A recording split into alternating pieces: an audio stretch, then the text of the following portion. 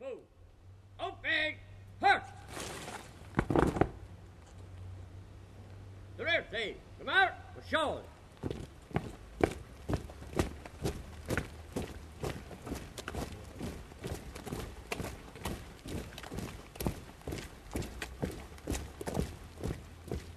There goes two. Open.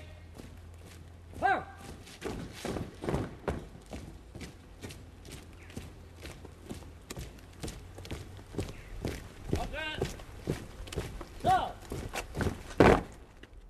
This year, 1996, is the 50th anniversary of the setting up of Forsa Cosanta Aitiuil, otherwise known as the FCA.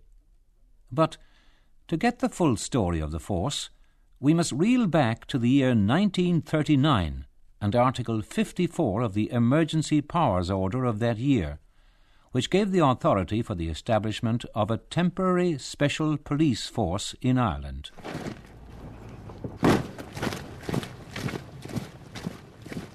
You will now hear on Taoiseach Mr. Eamon de Valera.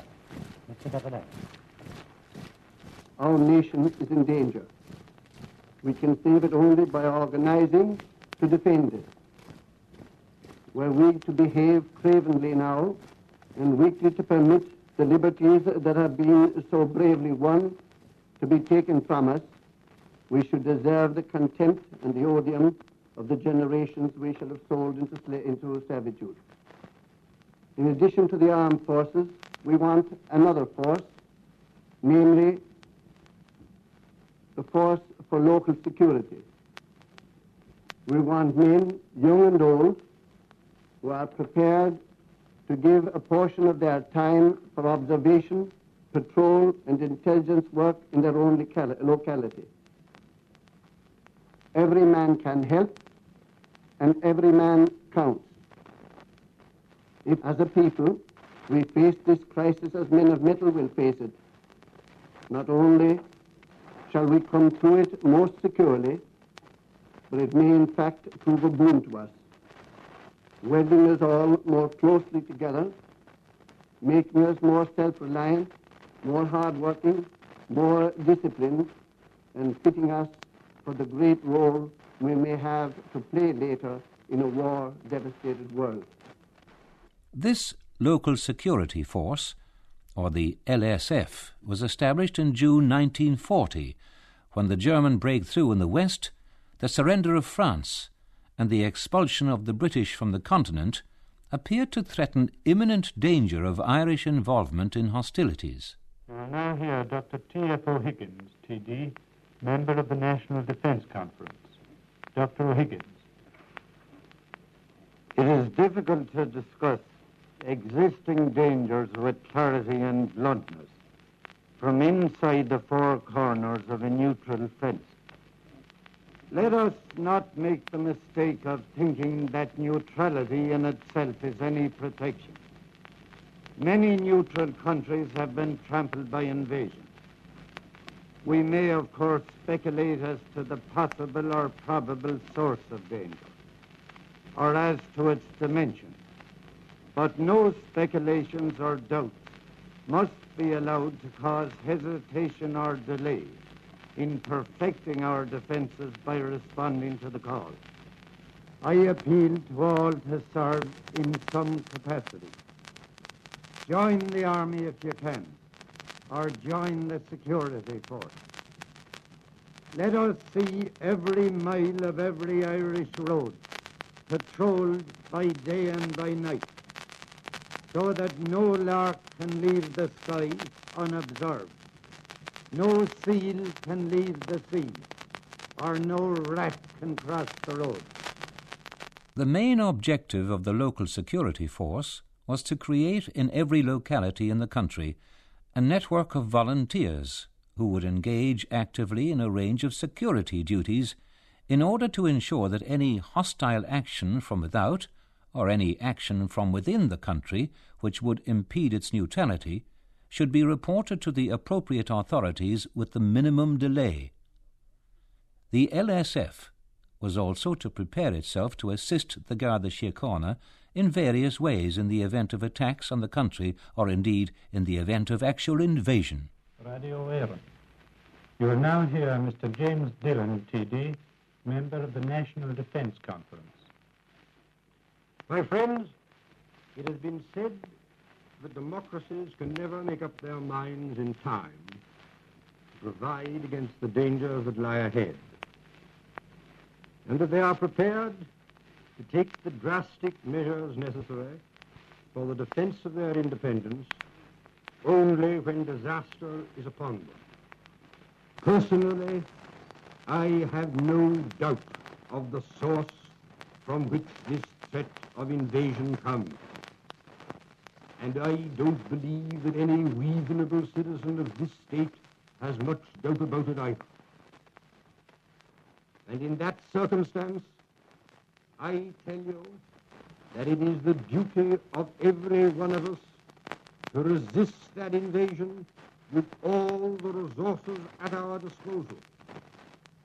Nor need any of us have any doubts as to the most effective contribution we can make to meet this danger.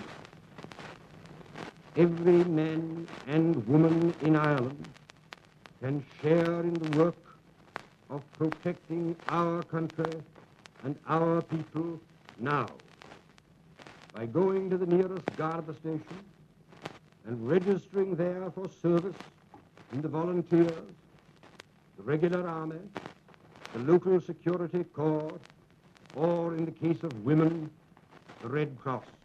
Responsibility for the recruitment, training and direction was vested exclusively in the Garda Síochána, and its organisation was based firmly on Garda Síochána districts. Each Garda district was expected to organise a number of service groups, such as an intelligence and observation group, a communications group, a transport group, an engineer group, a supply group, and a first aid group. And there was also to be a combat group, which would be armed for the defence of Garda stations and vital installations in the district. Each district was expected to organise a number of service groups, and these were there to provide services that the Gardaí would deploy if there was bombing, or if there was invasion, or if there was evacuation of refugees, or anything that was required. They weren't sure that declaring yourself neutral is one thing, but I mean, after all, the Belgians and the Dutch were neutral, and what good did it do them? Rotterdam was still bombed, wasn't it? You know? And they had that in front of them when they were drawing up this emergency powers order. Every Garda division had these services. Now, the combat group, it was only an afterthought. You know, the people doing these things might need protection. But the point about it was everybody wanted to be in the combat group. You see, or certainly anyone under the age of 40, under the age of 45. And, you know, there were guys older than that with black 1916 ribbons on their tunics and all the rest of them. No, they were going to be in the combat group. They were soldiers, you know. Everybody wanted. That was the psychology of war. Within 3 months, the strength of the new force had risen to 180,000, a majority of whom wished to serve in the combat groups. Weapons for such numbers were not readily available, and the Garda Síochána did not have the resources to train such numbers for a military or paramilitary role. Nevertheless, the men who joined and the public at large saw the LSF as a volunteer army raised to assist the defence of the country against invasion. Following the magazine raid, we had the period of what was now called the phony war, and during that period it was felt that by a number of people, particularly the civil service element in GHQ, that perhaps there was no danger of war at all, and that the armed forces were now costing a disproportionate amount of money, and perhaps to be a good economic measure to provide for the demobilisation of some of the forces which had already been mobilised. And in fact, plans were issued and orders made that 1 battalion and 11 cyclist squadrons would be demobilised as a matter of urgency before April of 1940. And the only thing that saved the implementation of this order was that the war started in earnest. Well, the army in 1940 had expanded at least 10, perhaps 12-fold. And it expanded because we had a volunteer force. And without the volunteer force, the expansion would have been absolutely impossible. Now, I state that completely unequivocally. It would have been absolutely impossible. I thought the volunteer force as a whole was a mixed bag, some very good, some very bad. I instanced the City of Dublin Battalion, received a great deal of training at night, very good training in as much as a number of instructors from the military college and from training units through the army were brought to give them instruction. And as a result of that when they were called to duty, they were effective leaders, volunteer leaders in their forces, and they were as good as the regulars in a great number of cases. On the other hand, some of the volunteer units from the country areas who did not receive the same amount of training didn't produce real results until they themselves got much greater experience and more intensified training. There was an immense influx of the best material in the country from a military point of view, because there were people with enthusiasm, people with a patriotic determination to serve, and no conscription could produce military material of this quality. In January 1941, the combat groups, or armed sections of the LSF, were segregated and became an entirely separate force called the Local Defence Force, or the LDF, as it became known. In Dublin, Cork, Limerick and Galway, the LDF was organised in rifle battalions commanded by army officers who were assisted by small cadres of army personnel. The Garda Síochána involvement with the LDF in these cities virtually disappeared. The role of the LDF also changed, and their duties now included combat duties, such as the initial delay of enemy troops, guerrilla operations, demolitions and roadblocks, garrison and local defence duties, collection and distribution of impressed vehicles for essential services, communications, first aid, military intelligence, armed protective duties, military traffic duties, and field security duties. A large proportion of the country's manpower of military age had made some contribution to the local defence force by the end of the Second World War. I joined the LDF in 1941. I wasn't in the LSF because I was moving around. I wasn't married then, and I was moving things. Once I came down and into a place I liked, and it happened that the company commander in the Rat Mines area where I lived was working with me in the same section of the Department of Education. He said, "You should be in the LDF." Oh, well, I said, all right. That happened as simply as that. You see, for all the difficulties and ambiguities that may have been in the 1940-41 arrangement, at least they did list down here 9 things that we were to do, that the LDF was to do. That was the policy. That's what we were for. It was plainly stated in legislation. We had no doubt. Now, when we were brought into the FCA, we were part of the army. And well, everybody knows, or at least everybody in the army should know what the army is for, but we didn't know. Nobody told us. We were just the second line reserve. Now, that doesn't tell you an awful lot. It doesn't tell you an awful lot. There was no, we didn't have a statement like that. The biggest exercises ever undertaken by the Army were held in County Cork. We have long been aware of the growing efficiency of the Army, and it was grand to know how well it acquitted itself under actual battle conditions. Taoiseach watched the manoeuvres, and he must have been well pleased with everything he saw, including the massive coastal guns.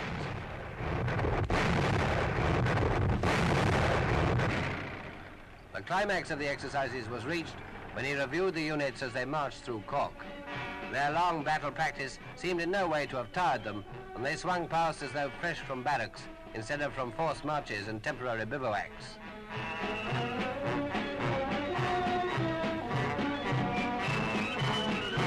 But the Cork parade wasn't the end. They marched the 600-odd miles back to County Dublin for more manoeuvres, this time with the defenders of the capital, both regulars and LDF. Mr. de Valera watched them pass in a very informal review.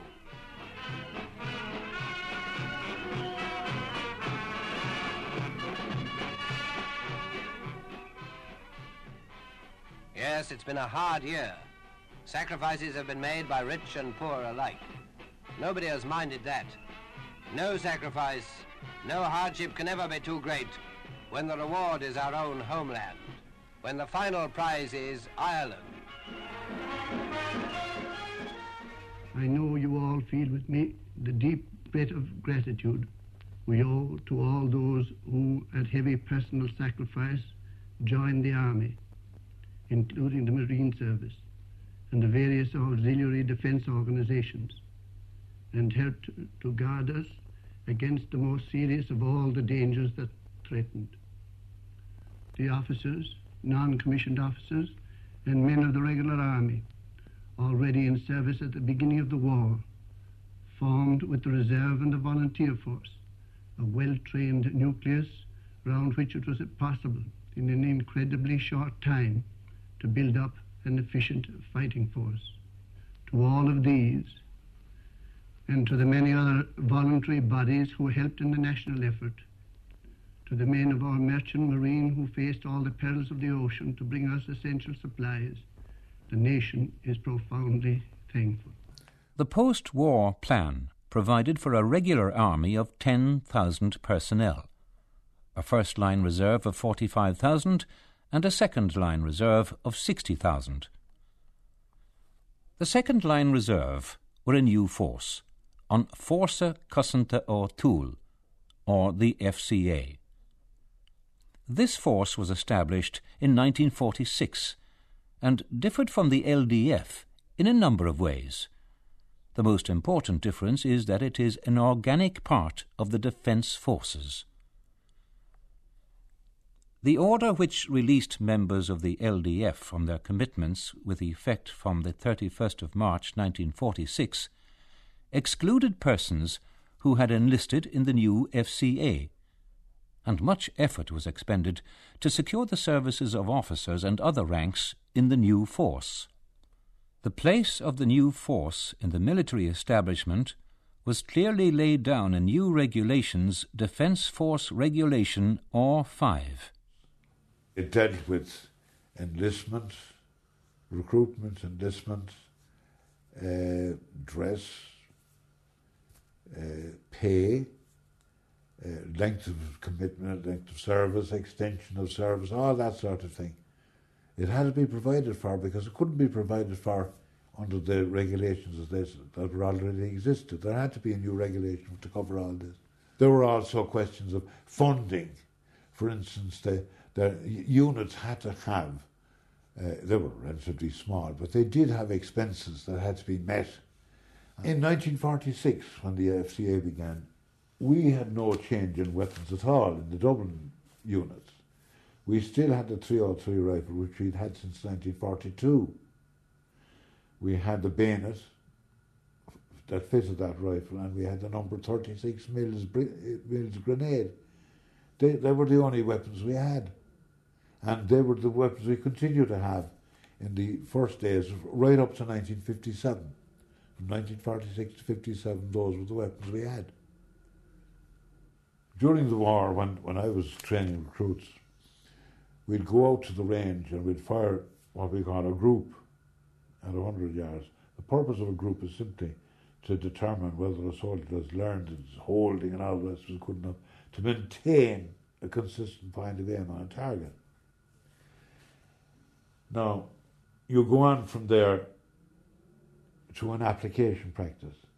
You know that you are firing slightly high and slightly to the left, and your judgment must be how far down to the right and down they have to come to hit the target in the middle. And we called it an application practice. And during the war, we used to fire an application practice at 200 yards, and that was the end of it. But in 1946, we had a table which provided for a grouping practice, an application practice at 200 yards, an application practice at 300 yards, a rapid practice at 300 yards, and a snap shooting practice at 300 yards. No, it wasn't quite what the army were doing. It was very close to it. In the first couple of years, we had this problem with recruits and all that. But, I mean, we could see, oh, geez, if we could only get them trained, like you could do all kinds of things. There was tons of ammunition. You know, there's no problem. You know, ammunition was like gold dust during the war. To the LDF fellas anyway, whatever. It wasn't the regular army. You know, this was nirvana to us. The skills required of you were were raised to a great degree, and of course it was very challenging for the lads. Interest in marksmanship, of course, grew among the soldiers at a great rate. It was too easy to get in, and it was too easy to comply with the regulations for staying in. And if you were half-hearted about it, you could remain on the books, come along when you had something happening that you were interested in. If you have spent your life at it like I have, and you're interested in everything about it, you can't really understand why fellas get burned off. I suppose, so, as later on as an officer, you were responsible for trying to make it interesting. Let's put it that way. But the unit could never get you trained as an even half-efficient soldier, but you were still there as a dead weight on the resources of the company. They were trying to get you trained. In the 50s, there was a lot more manufacturing industry than there is now. There's a lot more service industry now. But in manufacturing industry at that time, it was almost universal. Every factory closed down for the first 2 weeks in August. So for many years, I had an awful lot of factory workers. And naturally, the first 2 weeks in August was when I took my outfit to camp, because that was when the majority of the men could be off. On the other hand, systems of manufacture are very different now. Is the individual man as vital as he was then?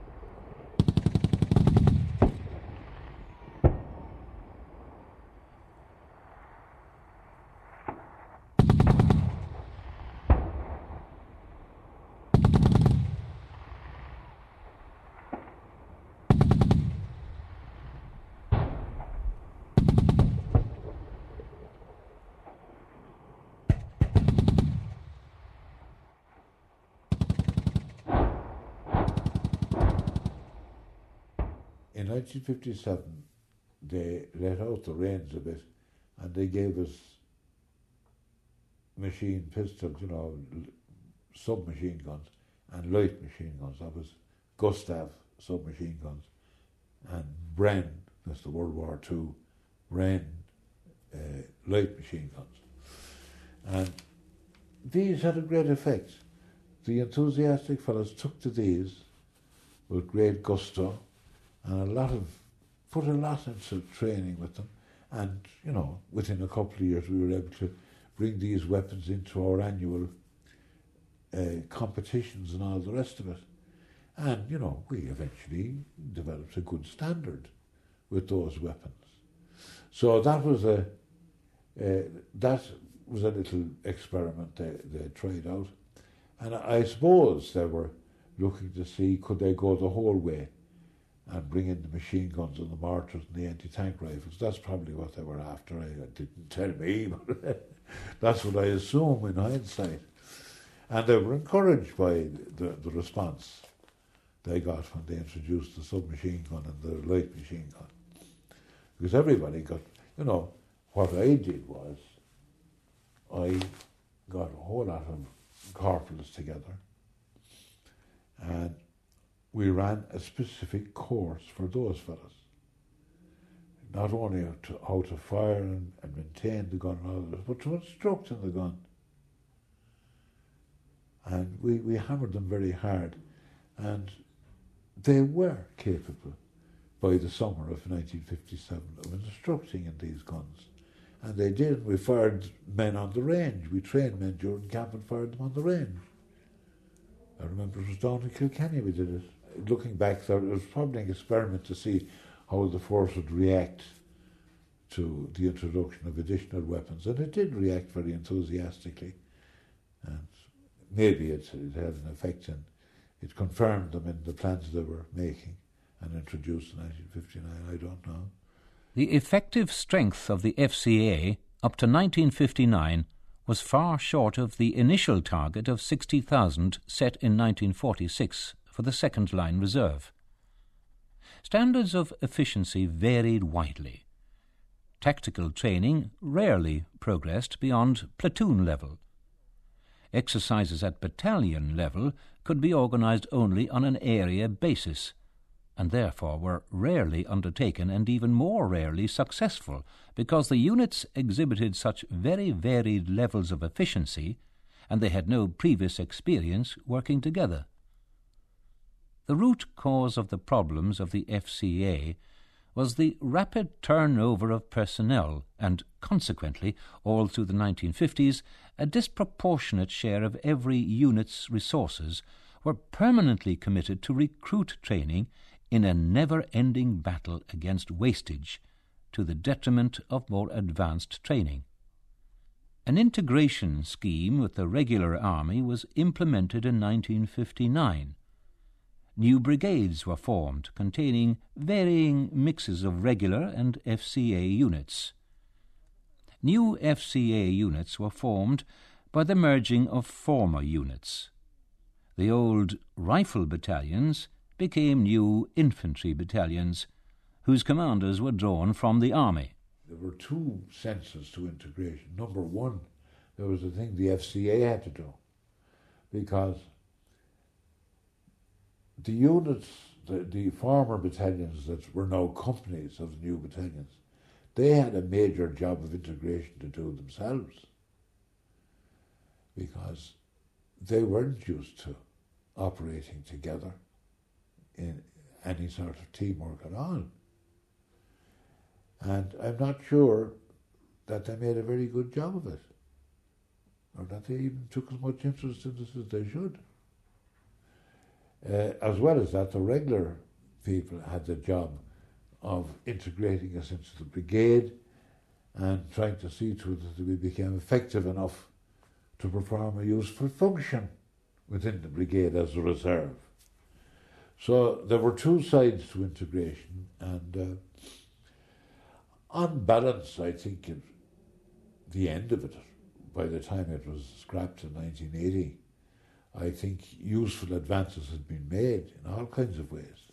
During the 70s and the 80s, the early 80s, the FCA carried out guard duties in barracks, especially along the border, in order to release the PDF or regular troops for other duties.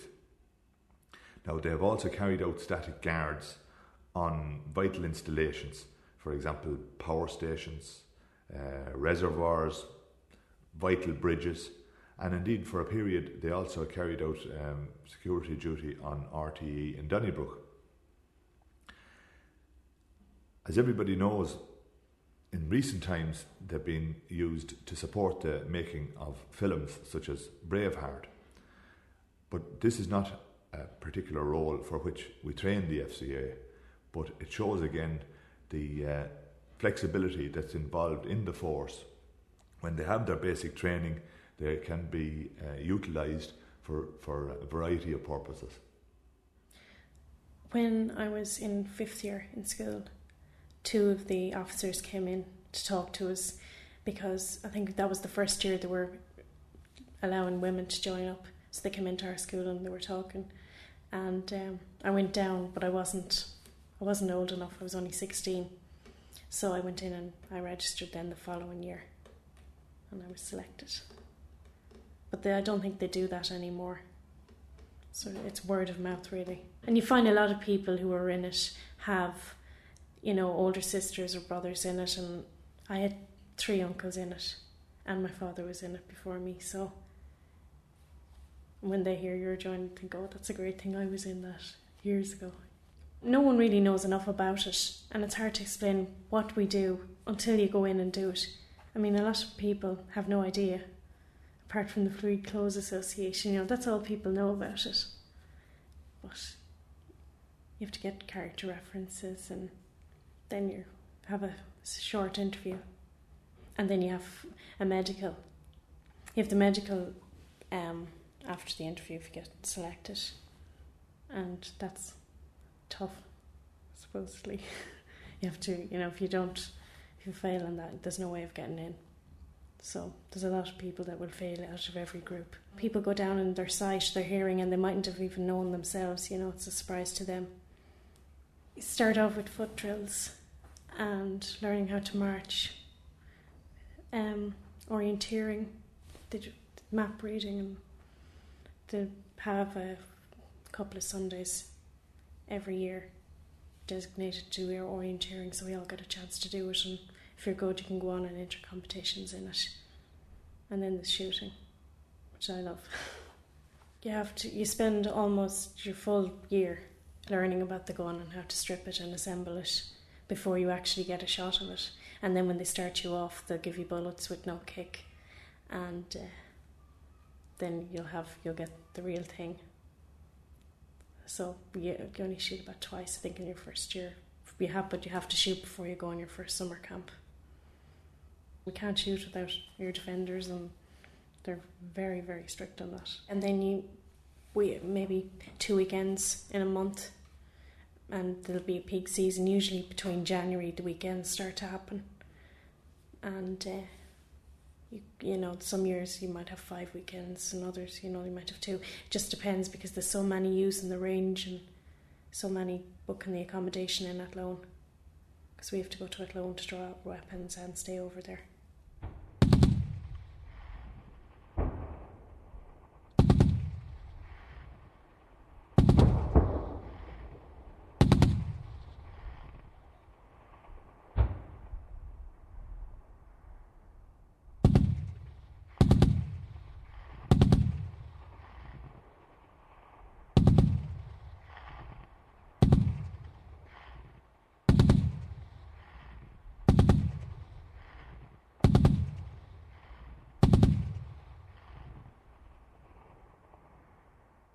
The standard weapon of the FCA at present is the 7.62 FN rifle and the Gustav submachine gun.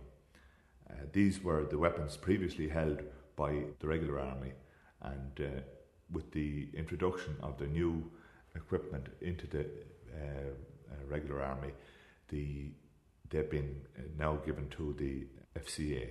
The reasoning behind the apparent use of cast-offs, or regular army cast-offs in the past, was simply a financial one. It's very expensive to buy large amounts of equipment, and we are talking about very expensive equipment. Having said that, the FN rifle is still a very, very effective and useful weapon, and is used by many armies throughout the world still. We have a small barracks in Roscommon, and we're inside. And then if we're doing the outdoor stuff, it's usually done in the barracks in Athlone, because there's no proper lighting in Roscommon. Summer camp is basically where you go in on the week and you have 6 days of tough army training. It's just a revision of everything you've done during the year, and you get to shoot on that week, and you stay in for the full week, you can't get out. And you get paid for it. That's the only time we get paid. A lot of people will get time off. They'll take it as part of their holidays. That's the only way you can do it. So if you're working, you have to get time off. We have the Easter parade where we're on show to the public. It's the one day where you actually get to see everyone who's in your own barracks, because a lot 3 stars and corporals, they're away, and as you go on in it, people don't show up as much, and there isn't enough going on for them to be showing up. So Easter Sunday is the one big day where you see everyone. You get your 2-star badge when you have your first summer camp done. You've just gone into your second year of training. Second year, there isn't much happening. A lot of attention goes to the recruits. Third year is a lot of preparation work is done for going on to do corporals, and they put a lot of effort into training the 3 stars this year. So hopefully they'll do that for us as well next year. There isn't any female corporals yet. Next year will be the first one. The first women were inducted into the FCA in 1990, and they went into selected corps. But from 1992, all units, infantry and corps, other corps, have been accepting female recruits. Now, the uniform worn by the women is similar to that worn by the PDF women, or the regular soldiers. From the foundation of the FCA, the uniform has been and is similar to the regular uniform, but it has always had some distinguishing feature. This was normally the cap or the beret. Now, the original uniform, it was of a heavy woolen material with a short tunic, and it was buttoned up to the collar with matching slacks, and the slacks were tucked into the brown or brown-red leggings and boots. The cap worn initially was a Glengarry type cap with a green band on it. Now, as the regular uniform has changed, so has the FCA uniform, but indeed at a much slower pace. And at present time, the FCA uniform is quite similar to the one that's worn by the regulars, down to and including the combat uniform, which is a recent issue to the FCA. The green beret worn by the other ranks and the Glengarry with the green band worn by the officers are again the main distinguishing features from the uniform worn by the regular army. Over the years and in years gone by, various restrictions have been placed on the FCA. For example, its overall strength is restricted. Its annual training period has been reduced from 14 down to 7 days. And again, in recent times, the regular training and administrative cadre that goes with them has been reduced again in strength. Despite all of this, most FCA units reach a very high standard of training, it has to be said. The morale in the FCA is very high, and this is evidenced by the fact that large numbers of young men and women are more than eager and willing to give up their free time to serve their country as part-time unpaid soldiers. Every unit virtually has a waiting list of eager volunteers who wish to join the FCA. We all mix together and look after one another. You know, we're all a group. Every one of us sort of stick together when we go out, and we meet at the weekends. And you know, it's not all FCA, but you meet a lot of new friends. I've met a lot of people, you know, that I might never have met only for the FCA. And you meet people too from Athlone and other barracks because of the different competitions and the summer camps. And this year we're all in Gormanstown, the whole 16th Battalion. So there'll be quite a crowd, bit of crack, a lot of mouths to feed. Because we're not in there 5 days a week, working 9 to 5, with the only time a lot of us get to see each other is, you know, on our FCA outings, and then if we do meet at the weekends. But you're not together all week, and, you know, for me it's a big thing, you know, to go out and have an FCA weekend or whatever. Many young people today join specific corps in the FCA in order to help them in their future careers. And for example, the medical corps is often a first step in a nursing or a medical career. And being a member of the FCA is a bonus for young people who wish to join the regular defence forces. But also the experience gained is very valuable in any other career. Many of the regular army members, both officers and other ranks, they get their first experience and contact with military in the FCA, and as such the FCA is a very good preparation ground for recruitment into the regular army. I'm mad about shooting, you see. Not very good at it, but, you know, and that's definitely in the blood. Because all my uncles are, you know, crazy about guns and shooting, and my own brother, he's mad into shooting as well, you know. Well, I would never shoot a bird or anything now, just targets and cans or whatever. And all my friends think I'm mad. It's something different. I don't know anyone else. I don't know any other girl who likes shooting. The serious training and getting up at 7 o'clock after being out the night before. That's not so good. Because the first line reserve is under strength, the FCA is in effect the reserve to the regular army, and it therefore has the same relevance as it always has had. Now, with impending reorganisation of the FCA and of the regular army, and the further integration of the FCA into the regular army, it will have an even greater role to play within the defence forces, and will become in many ways more relevant than it ever was in the past.